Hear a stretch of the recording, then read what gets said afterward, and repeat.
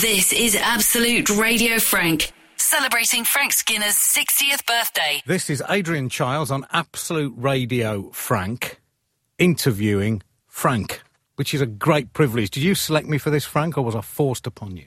You were suggested to me, and after some wrangling, I gave in.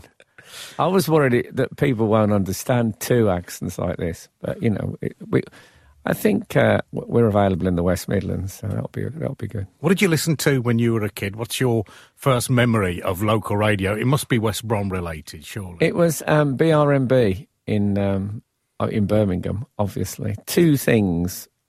Les Ross's breakfast show, which included things like a sort of regular sitcom, which was a Western, which used to be on every day. I don't know who did the voices. There was never any credits. And then the sports stuff was a bloke called Tony Butler, who you may remember. Very well. Who's fabulously, his catchphrase was, okay, which no one's never nabbed for themselves, to my knowledge. So when you went to the Albion, you stayed to the end. My granddad used to drag me off early so many times. We were driving away, and I heard Tony Butler say, goal at the Hawthorns, Tony Trethui.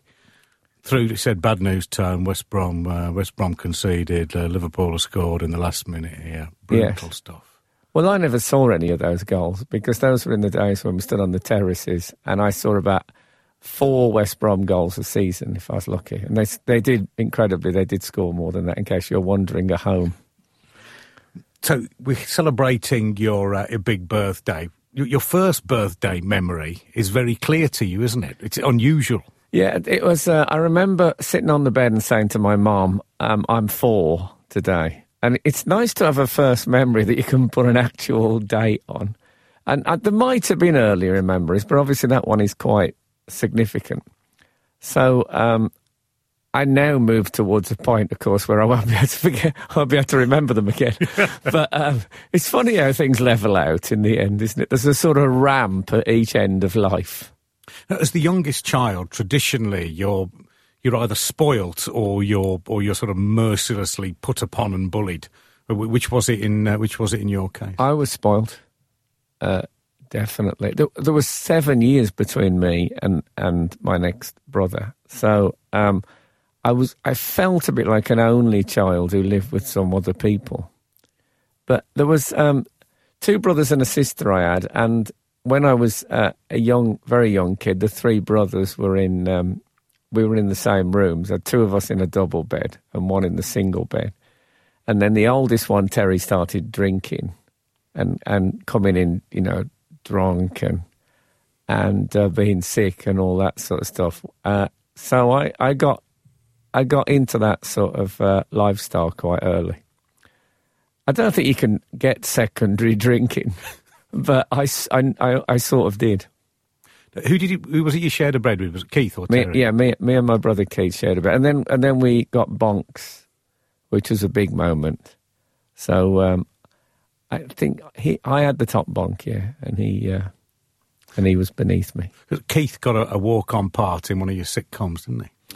Keith, my first sitcom was called Blue Heaven, and he angled in it. If that, I don't know if that's a verb. They're called anglers. Do they angle? Anyway, he angled against a sort of a West Midlands sunset. And I remember they said for timing they were going to have to cut it out. And I said, if you cut this out, you'll ruin my life. So they had to keep it in. I don't think I've ever worked with a relative since, because you have to make those emotional decisions. Didn't somebody ask him how he knew you? And he said, I used to sleep with him. He did. Something. He did, yes. Well, he's not the only person who answered that. You get to pick not every song for yourself, but they do give you a certain amount of leeway. Yes. So I get to pick the next one. The next one's pretty easy, because it might be my favourite song of all time. It's certainly in the top 3 or 4. And I've probably heard it 10,000 times, and it's never even dipped for a second. Right. It's called The Roadrunner by Jonathan Richman and the Modern Lovers. Absolute Radio, Frank. Just going back to school days, Frank, ever since I've known you, you had this thirst for learning. Mm. Did that manifest itself as at a young age, or is it's something you sort of worked your way into as you got older? No, I don't think it did manifest itself at a young age. I wish it had manifested itself earlier on, because at school, I'm one of the few people that you meet who I love school, but the reason I loved it is because I just larked around for the whole thing. And I can't decide whether to blame myself for being foolish, or whether I feel that the education system let me down and should have spotted that it had a rare gem in its hands. But there must have been a teacher who, don't know, just made you sit up in your seat and gave you some kind of hunger for learning somewhere before the age of 18 or 16, sure. I don't think I had that one teacher who... I'll tell you what I did have. I ended up... I got expelled from school, and then I worked in a factory, and then I decided I wanted to do more with my life. And I did teacher training badly, and I failed the first year. But there were two women on that course who were taught on that course, and they were called Marilyn and Marjorie. And they said at the end of it, look, you're a terrible teacher. You don't want to be doing that. But the actual English bits of this course, you've got the best marks on the whole course. You should be on an English degree.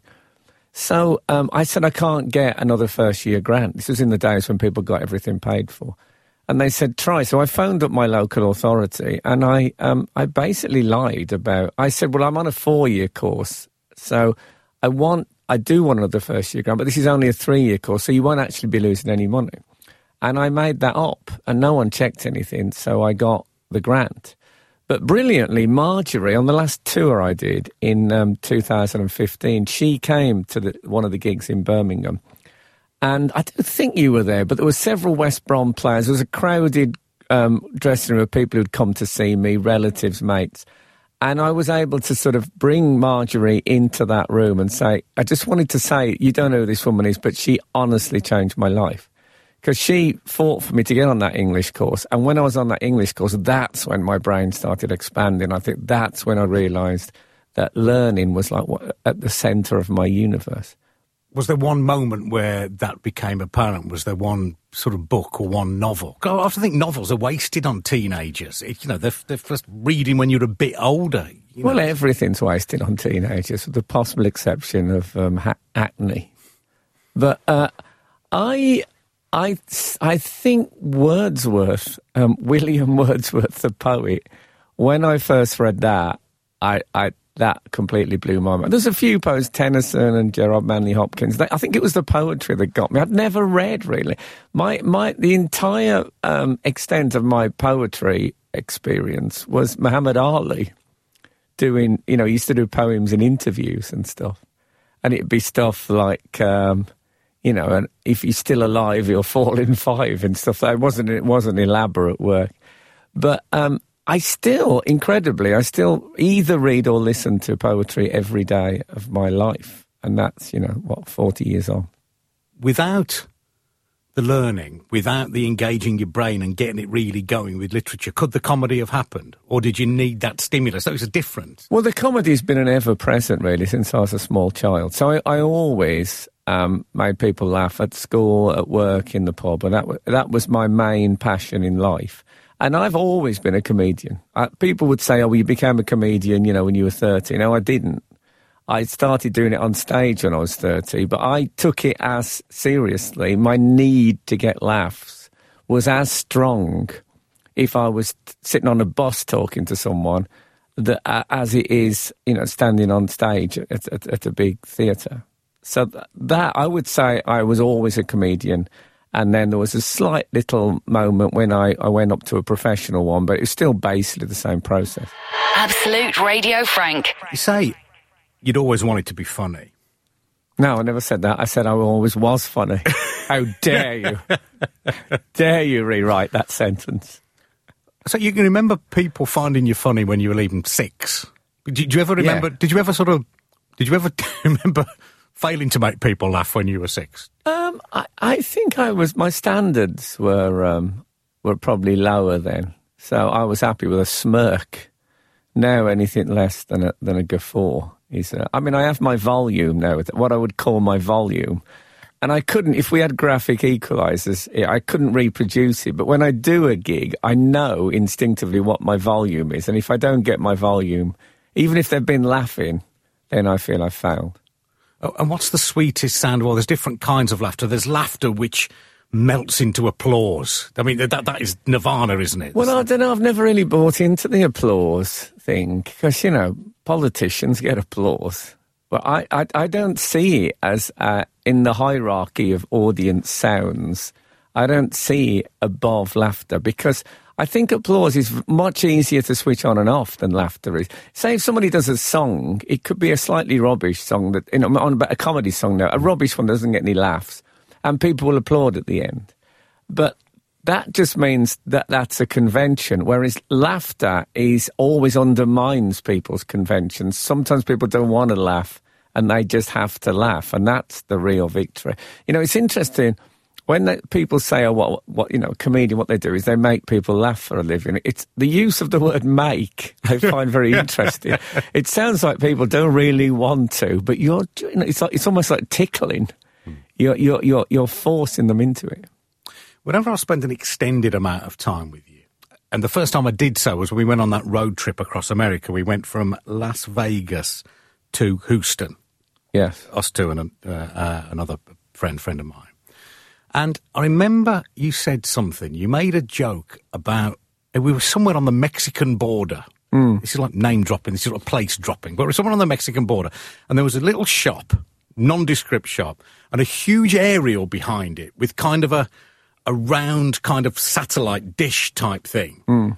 And you said, that tambourine shop's doing a good job of its signage. And I thought at that moment, I began to get slightly worried about you because it felt to me like you're almost tortured by comedy. You almost sort of can't switch it off. I don't want to switch it off, though. It's relentless. No, I love listening to it. I just wonder if you ever get tired of just of thinking up funny things. Well, I've got to say, I'm laughing at that. Because you enjoy your own jokes, which is nice to say. Yeah, well, I'd forgot that joke completely. But, of course, now we wouldn't be able to see that joke. It'd be behind a massive wall. I think less so now, actually. Before I did it professionally, I think I probably couldn't let an opportunity go without trying to be funny. I would have props in my pocket for in the pub and stuff like that. I used to do a thing with cling film and pretending I'd sneezed and I hadn't got a handkerchief. I won't go into too many details. So I used to do that in the pub. I used to take a knot and bolt onto fairground rides and drop it to pretend that something had fallen off the big wheel. So it was always there, but I love it. I love it so much. There'll be jokes I do at home which I just do over. If ever my partner Kathy, very well, is a very fussy eater, and if ever we go out for a meal or she's eating at home, and I say, how's that? And she says it's a bit oily, I always say, well, it's only 1:45. And even when it isn't 1:45, I've been saying that now for 10 years. And even when I said it then, it makes me happy. There was just one other one when we got to Galveston. I don't know whether you remember. Oh, yeah. And it's like a seaside resort, but it had half been blown away. Do you remember? Yes, it was a hurricane. And something or other had its wicked way with it.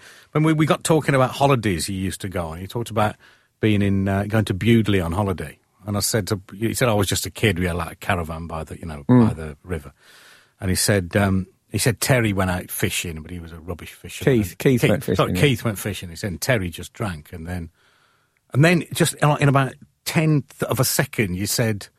Well, I said your one brother fished like a drunk and the other one drunk like a fish. Yes. You'd never thought of that before, but it's an act of almost insanity to be able to come up with that. Well, Dennis Leary, the American comic, I remember when he moved to LA, everyone he knew was having therapy. And he phoned me up and said, promise me you'll never have therapy of any kind, he said, because I've realised that comedians' brains are wired in a certain way. And if you let someone in there, they're going to put in more orthodox wiring. And you might have a lot less pain in your life, but you'll have a lot less laughs. What do you think of that as a swap? I said, no, I'll stick with the laughs. What's your next track? Well, one of my great loves is Velvet Underground. There's a certain sort of pre-punk New York moshy sound which I love, and they epitomise it. I particularly like this track, which is called White Light, White Heat. Absolute Radio Frank. We're talking about music. There is a kind of, you describe it as a fuzzy, muddy sound. That, I mean, the best example of that is The Fall, where it's all mud, it seems to me, on occasions, and fuzz. Where did that come from? Because Elvis isn't like that, and Elvis was your first love. Well, Elvis was like that when he started out. When Elvis was at Sun Records, it's got that mushiness. I think the first music that really, really moved me was 50s rock and roll. And I think I look for the 50s rock and roll in every bit of music I hear to this day. And what it's got, it sounds like some people have got together on a street corner. And it's got all the rough edges on. And one of the reasons I really struggled was because when I was in my teens and got, mega into music, all my mates were listening to Pink Floyd and stuff like that. And I found I couldn't cope with the polished, sort of pure nature of it. I like things that sound a bit like somebody building a shed. What was the first time you remembered that happening? Like Little Richard used to say, could feel his toe shooting up into his boot when he heard. So when's the first time your toe shot up into your boot? Well, my brother gave me an Elvis album. He gave me a bunch of albums. They were all in the wrong sleeve. My brother was not, he didn't care for vinyl. And that, that sort of inner sleeve, he thought that was like just packaging, so he used to throw that away. So for years I thought it was Elvis's Golden Records I had, but it wasn't. It was a different album that was in that sleeve. And there was a track on that, which is actually a Little Richard cover called Rip It Up. And when it went into that, I remember thinking, oh yeah, this is the music I'm going to be liking. It was one of my first hairs going up on the back of the neck. But I still get, I can still think of those moments. First track on Elvis Costello's first album, first track on the Ramones' first album, first time I heard the Smiths. Those moments when you hear someone and think, I'm already in love. And certainly it happened with The Fall. And where were you? Just going back to that Rip It Up, where were you? Sitting in your house? Was there a record player? Where was it? There was a Dan set record player, and it would have been preceded by a lot of because it was in terrible state. And then this voice came out. And I know it's, I think people now think Elvis was a bit naff because they think about the jumpsuits and all that. But he, to me, is still what any sort of alternative music that your mum and dad doesn't like, music that gets you by, in the entrails, he still epitomises that for me. So it's visceral. Absolutely. Absolute Radio Frank. It's been fascinating, Frank, going back and reading your first book, which I read first time round and loved it. It was before I knew you, before we'd even met. And it just strikes you what a different person you are in there to what you are now. Going back and rereading it now I know you well. Well, I mean, it's 17 years ago that I wrote that book, and I once heard a Radio 4 programme where they had a bloke on who he studied sea anemones. That was his job. And the interviewer said, a very good question. How do you know when they're dead? And he said, well, growth. If you can't measure any growth over a period of time, we officially class them as they're no longer alive. And so if I was the same bloke I was 17 years ago, I would officially class myself as dead. I said to Emily Dean, who I spoke to this morning, I said, the thing is, I didn't know Frank then. And she said, well, lucky you. Yes.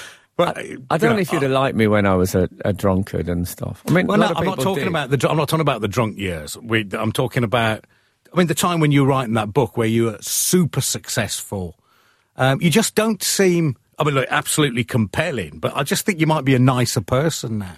I think I'm probably. I think I was always a middle-aged man in waiting. I've always believed, even as a child. I'm not calling being 60 middle-aged. That suggests that I'll live to 120, which, I'm all for modern medicine, but I don't think that's going to happen. But I sort of have grown into myself a bit, I think, and I feel happier now. At that time, when I was in the tabloids all the time and stuff like that, I think I was a bit more edgy, a bit more tense, and I'm still capable of being unpleasant, but I think then it was. I always felt like it was show day. I felt that sort of anxiety you get in your shoulders when you know you're going to be on telly in a minute. Do you think you were conforming to a stereotype which either you'd invented for yourself or had been put upon you? You know, the lad. You know, it was a bit sort of. I don't know, there's a bit, you're almost like a comedy Liam Gallagher at times. There's a bit of a strut about you, albeit with a lot of self-deprecation. Well, I think that's what I was like. I mean, one thing about my work, it's always been very autobiographical. Even on telly, I always talk about myself and stuff. And so that's who I was then. And I think, I was still fresh from Birmingham. And then, of course, I spent some time amongst the chattering classes in the capital, and now I've mellowed somewhat. The next song. Do you call them songs or tracks? When I say tracks, my daughters like, laugh at me in derision. I won't laugh at you in derision, whatever you call it. All right. The next one is the Ramones. The next disc. The next disc. Yeah. The next tune. Why the Ramones? Well, when people go to things dressed as the people on stage, I don't know if you've ever done that, but, if people used to they'd go and see Culture Club dressed as Boy George and stuff. Or the Jam. The classic wannabe thing. The last time I did that was a Ramones gig at the Birmingham Odeon, and I went in the ripped jeans, white pumps, and the biker jacket and all that. And that's how much I loved them. The first time I heard the Ramones, my world slightly changed forever. And again, it's that thing, it's just raw and it's from the gut. And it sort of breaks down all that falseness and phoniness that you have to put up with in the world. Which track are you going for? It's called California Sun, which I love playing that in January. But the riff on it is one I've always loved. Absolute Radio, Frank. Music obviously sustains you and obsesses you and everything. Are there kinds of music we just can't bear? If you got to a desert island and there were 8 discs there and you looked at them and thought, I'm just not playing them. I'd just rather die here baking in the sun to no soundtrack than that. I find it difficult to say. Most genres I've had a real try with. When in the days when there were more record shops about, CD shops, I used to stand and look and think, I bet there are artists in here who, if I heard them, would change my life, and I'll probably never hear them. But funnily enough, I think that the one track that always sends a shiver through me is Imagine by John Lennon. That I know is regarded as a great classic, but I despise it. And then there's people who I used to like Police and Eurythmics, I used to really admire. And now I just find them, and Madness, something to do with my drinking years, I think, which is what they all coincided with. I can't listen. I do listen because I play them for professional reasons. But all of those I can no longer cope with. It's a worry, isn't it? Because there might be someone I love now, not that I loved them, but people I like now that I will despise in years to come. It's something to look forward to. Emily said something to me interesting once about her reading. She said, I'm very disciplined about reading. I force myself to read. I read stuff out of my comfort zone. And is it possible to be like that with music? I've sort of taken that on with music. I thought, I'm going to force one. I'm going to listen to that all the way through twice. Well, I'm deep into Beethoven string quartets at the moment. And it doesn't come easy to me. But I keep finding bits that I really, really like. And so there's enough to keep me. It's like the odd little lamppost in a very, very dark street. I've just got a sense it'd be worth carrying on with it. And I think it's always good to do that. I think any sort of reading or music that feels a bit like an intellectual workout is good for the soul. Absolute Radio Frank. This is Adrian Chiles on Absolute Radio Frank, interviewing the said Frank. The many things you've achieved in your career, just having a radio station given over to yourself, that's a big thing. That's a beautiful thing. It's great. It's like staging a coup in a Central American republic. The first thing they always seem to get is the radio station.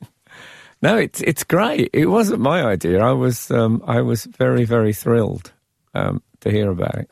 When you're choosing your records for the records, I've used an archaic Yeah, that's fine. term again. I'm happy with that. When you're choosing them, at first that must be a great feeling, because you've never done much music radio, had you, before? Then it must be a lovely feeling. It's like your own Desert Island Discs every week. Yeah, well, I try not to celebrate it too much, because I don't know if anyone else here has the same contract. So I get two choices an hour. And one of the reasons I came to Absolute was that I thought that, generally speaking, their playlist is great. You know, there are some stations I just couldn't cope with the playlist. It would drag me down too much. But to be able to embroider an already beautiful tapestry with my own stuff is it's a novelty and a joy that has not worn off over the 7 or 8 years. We were just talking just off air a minute ago about the Oasis brothers, if I can call them that, and you said Jeff and Steve Oasis. Yes, yes, those two. But you were saying about Liam and I said I knew them, in the 90s when we were sort of all quite mega. When you look back on your mega years, I mean, I don't think you're any less mega now than you were then. But what? That's kind of you. But why do you think I've taken over Absolute 90s? Because I think that's his crowd.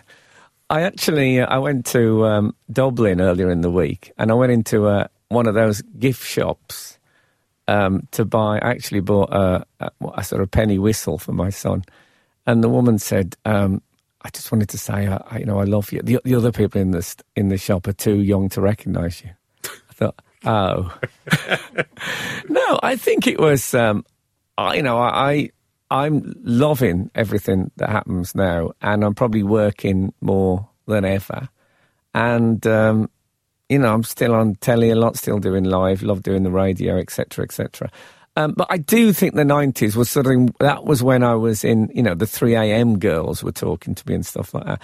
So it's that, I mean, I always say that there was a secret conference of celebrities in the 90s when we got together and said, look, it's too much, the workload is too much for talented people. Let's bring in a whole load of people whose job is just celebrity and let them do some of the dirty work. And that's why they had reality shows and all that. And those people have done a sterling job as our celebrity support staff. And I used to do all that. There was a magazine voted me Party Animal of the Year in about 96 or something like that. And you hadn't had a drink for 10 years. No, exactly. But I just went to stuff because the novelty of being invited to showbiz parties, it took about 10 years to wear off. Your next pick is Tempole Tudor. I was always baffled by them as a kid. The name was just strange. I found them a worry on Top of the Pops. I didn't know what was going on. I didn't know what they were about. Can you help me? I think if they toured, a worry, Adrian Chiles would be a very good quote for the poster, because that's one of the things about them is they were basically medieval night punks, which is a great combo. They wore quite a lot of heraldic clothing and stuff. I mean, I think I established in the first hour, I love that sort of New York sound. But I love bands who sound English bands who sound English. I have a problem when people say to me, Amy Winehouse was so brilliant and it's really opened her heart. And I thought, if I did a stand-up tour in which I spoke in an American accent, I'd be booed 100%. Off stage. But Tempole Tudor, to me, sound not only like an English band, but an English band from the 15th century. And I'd say Wunderbar, or Wunderbar, if you like, is probably their piece de resistance. Absolute Radio, Frank. The likes of Tempole Tudor, where are they now? I love sort of Wikipediaing some of these kind of acts, and it's fascinating what becomes of them. Yeah, you have to be careful with Wikipedia. I remember once I was on a show with Faye Tozer from Steps, and I said, so you're quite a successful trampolining champion. She said, I'm sick of people saying that. I've never been on a trampoline in my life. And that was one of her Wikipedia. Tempole Tudor, I went out with a woman who had a child by the I think it was the guitarist or the bass player in Tempole Tudor. That's how much I liked them. I just wanted any link would do me. But no, they were, I think, I have never had a problem with the one-hit wonder phenomenon for obvious reasons, maybe. But I just think there's a lot of people who have no hits who you hear taking the mickey out of one-hit wonders. And I always think, look in the mirror, mate. No hit wonder. What do you think would have been different about your career when you were starting out? And obviously trying to promote yourself and make a go of comedy, if you'd been in the social media era, when now you can't do it without being either brilliant or at least very enthusiastic about Twitter and Facebook. Would you have embraced that, do you think? Well, I think I was very lucky in that when I came along, that wasn't around. Because I think, for a start-off, there's a phenomenal amount of joke theft. I mean, Emily Dean, who I do the radio show with on Saturday mornings, is always telling me about someone delivering a joke on Twitter that I've done that morning, and I'm delivering it as their own. So I can't abide. The comedy police of the 90s would have stepped in straight away on that one. I also think that when I started, I was a sort of pioneer. There was about 35 comics I knew who were making a living on our sort of, what they call the alternative circuit. And now there's about 450 in that same thing. And it's like when you see old footballers, you see some of the greats and they don't look that great. I think it's good to be around in the formative years is definitely an advantage. So I know you'd always been trying to make people laugh, but you were 30 before you went on stage at a paid gig. Do you think it's a bit like, we criticise politicians for never having had a proper job before and don't know anything about life? Do you think that was to your advantage that you'd worked in a factory, you'd teacher training, etc., degree, you'd done other things? Yeah, I think that what you realise is that you've been researching being a stand-up comedian for 30 years, but you never knew it. And I think that's true of most creators. If you're going to be a novelist or a playwright, it's all grist to the mill. It's all that works. And there are people who, Jack Kerouac, the American writer, basically, apart from one road book, wrote about his childhood, ad infinitum, out reworking it. So it's great for that. You realise that your life has basically been sausage meat, and now you've suddenly got a sausage-making machine and you can start banging them out. Absolute Radio Frank. Rereading your first book, I have to tell you, it doesn't speak well of me, but I felt real proper envy at one bit, where you spoke of your birth certificate, where the words Western Bromwich appear on it sort of 3 times, don't they? It's not on mine. Mine's just Birmingham. Yeah, mine says, born in the town of West Bromwich, in the borough of West Bromwich, in the district of West Bromwich, I think. There was no escape. We both support the same football team, but I forgot about the story about your dad. Like West Brom, in a way, brought him to Birmingham in the first place. So he met your mum. Well, this was, he played for a club called Spennymoor United in County Durham, and they got drawn against West Brom in the third round of the cup. They were a non-league team, and he came down with the squad. I'm never sure if he actually played. But while he was down here, they lost 7-1, by the way.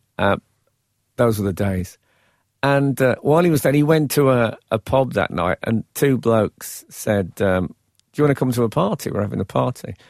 And the way he told it was he thought they were both lowlifes. So when they asked him his name, he said Len. His name was actually John, but he didn't want to give them his real name because they looked so dubious.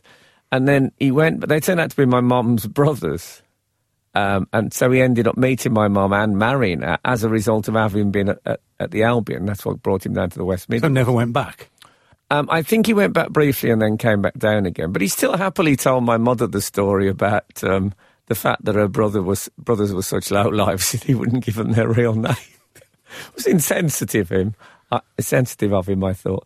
But it could be said that without West Bromwich Albion, I would never have been born.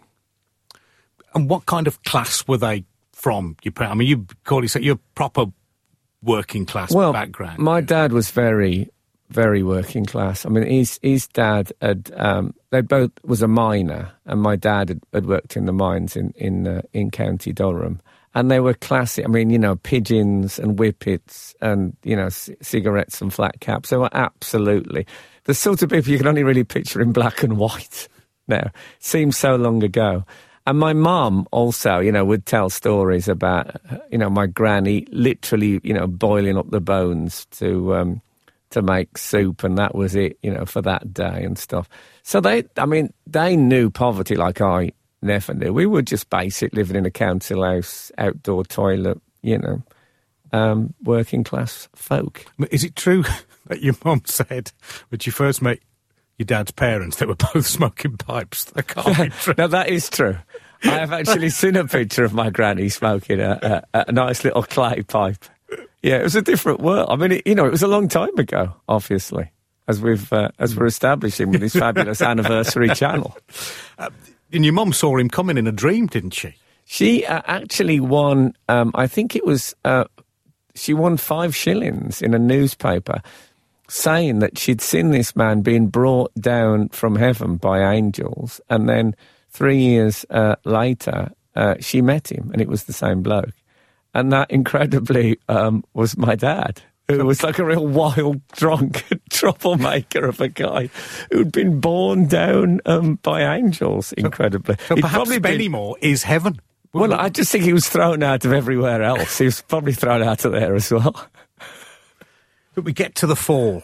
A band in your honour I've really tried to get my head round, and I just can't. Really? Yeah.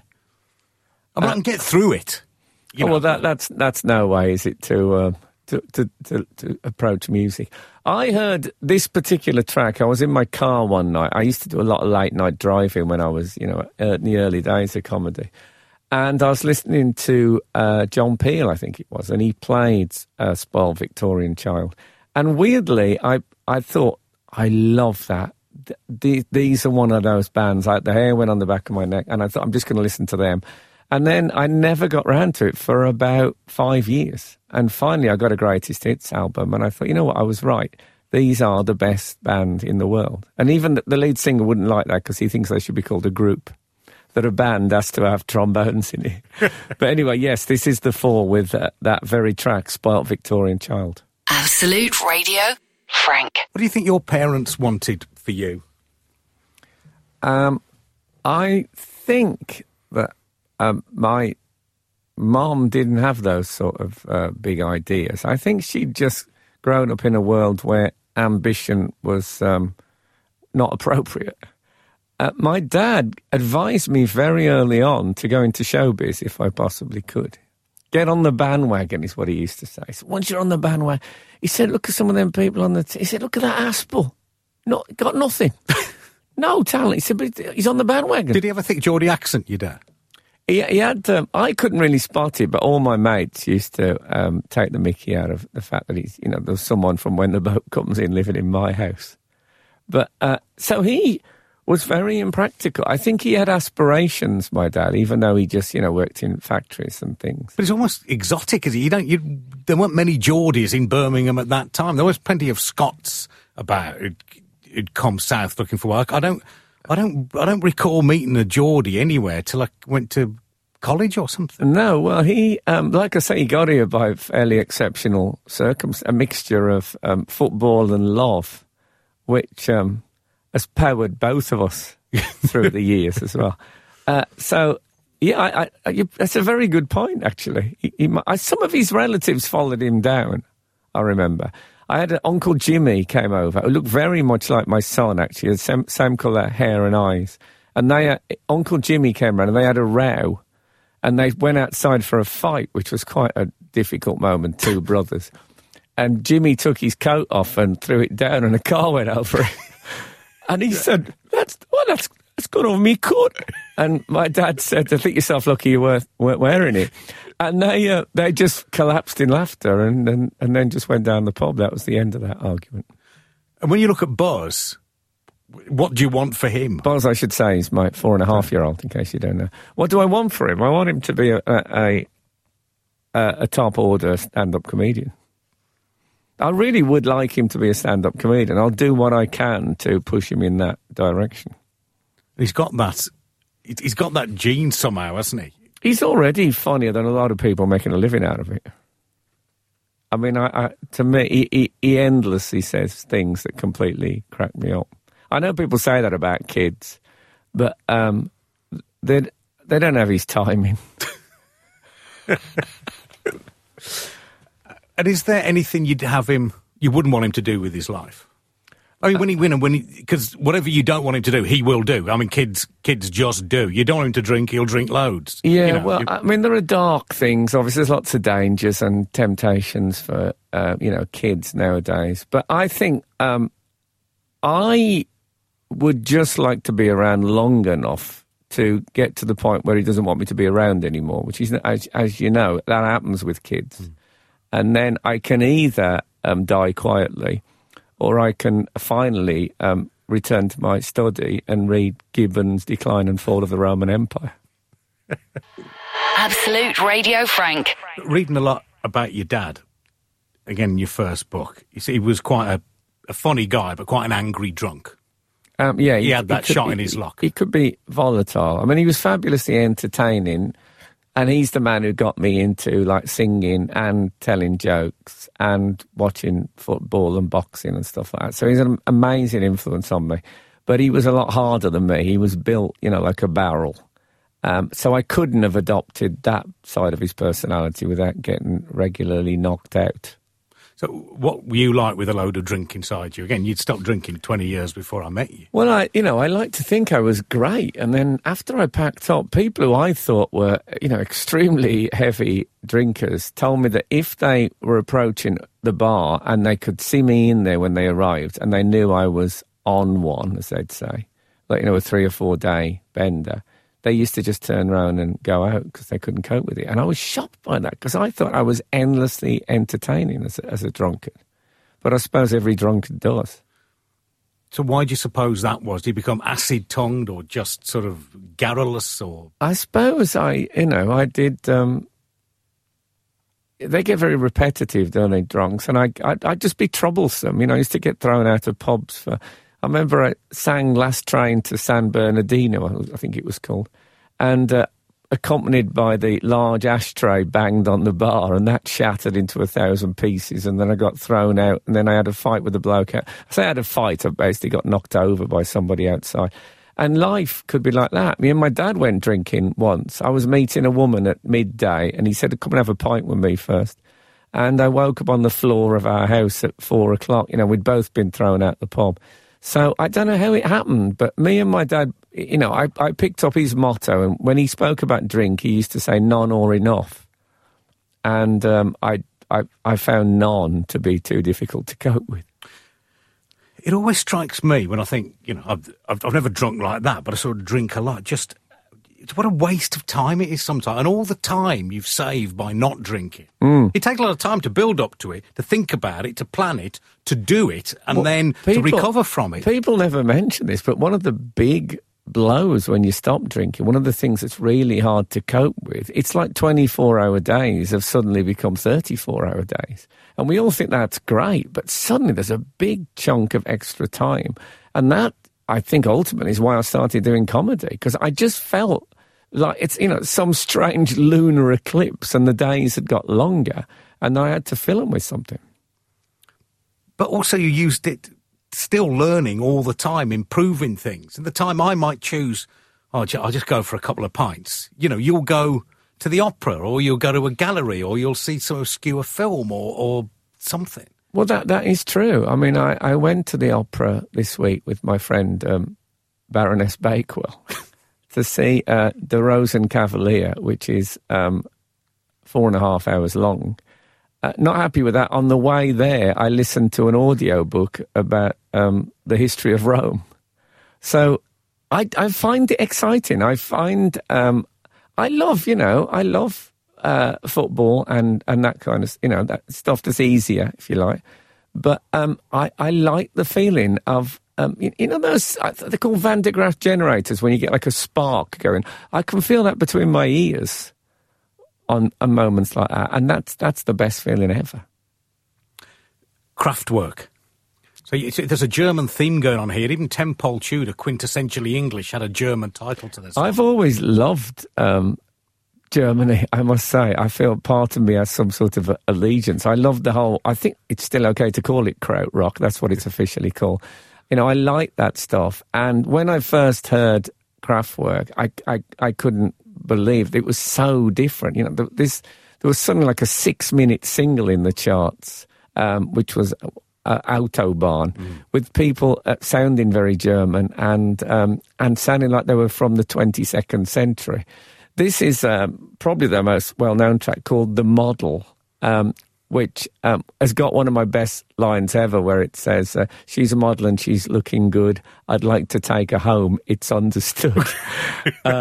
And it's fabulously exotic. It's a world I would like to spend some time in, the Kraftwerk world. Absolute Radio, Frank. Does being 60 worry you? Being 50, as I'm exactly 10 years behind you almost, is worrying me to death. Well, I love free stuff in all its manifestations, and it's one of my big thrills. It's never worn off. Someone sent me a spork to the radio show the other week, and, a cross between a spoon and a fork. I was thrilled. But my bus pass came this week, my 60-plus bus pass. And even though I knew free travel was the headline flashing in my mind, mortality was the slightly smaller writing just under it. So it's all right. Being 30 was tougher, because when I was 30, I was unemployed and I had a drink problem. And my best mate's girlfriend, I remember, said to me, "So what's it like being 30 and on the scrap heap?" So I don't feel I'm on the scrap heap now, so there is that. But but to die and go we know not where, to lie in cold obstruction and to rot. So what drives you now none of those things are going to happen to you?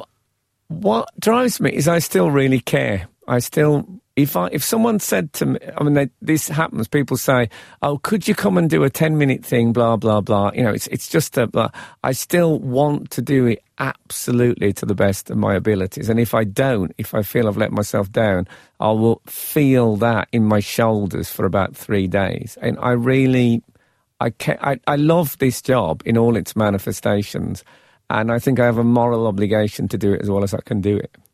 So I was born 8 miles down the road from you, a proper white middle-class boy in a very middle-class neighbourhood in Hagley. What would you have been different if you'd have had that? I was, quite a relatively wealthy upbringing I had. When you were proper kind of working class. Well, my dad used to say that if he won the pools, we'd get a small holding in Hagley. So you were living on Mount Olympus, as far as we were concerned.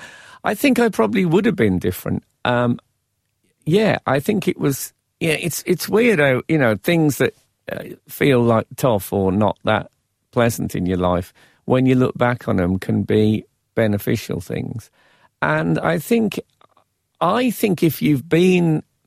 This is a cruel way of putting it, but if you've been a loser, there's a part of you that remains a loser. And if you've been poor, there's part of you that's always poor, no matter how much money you get.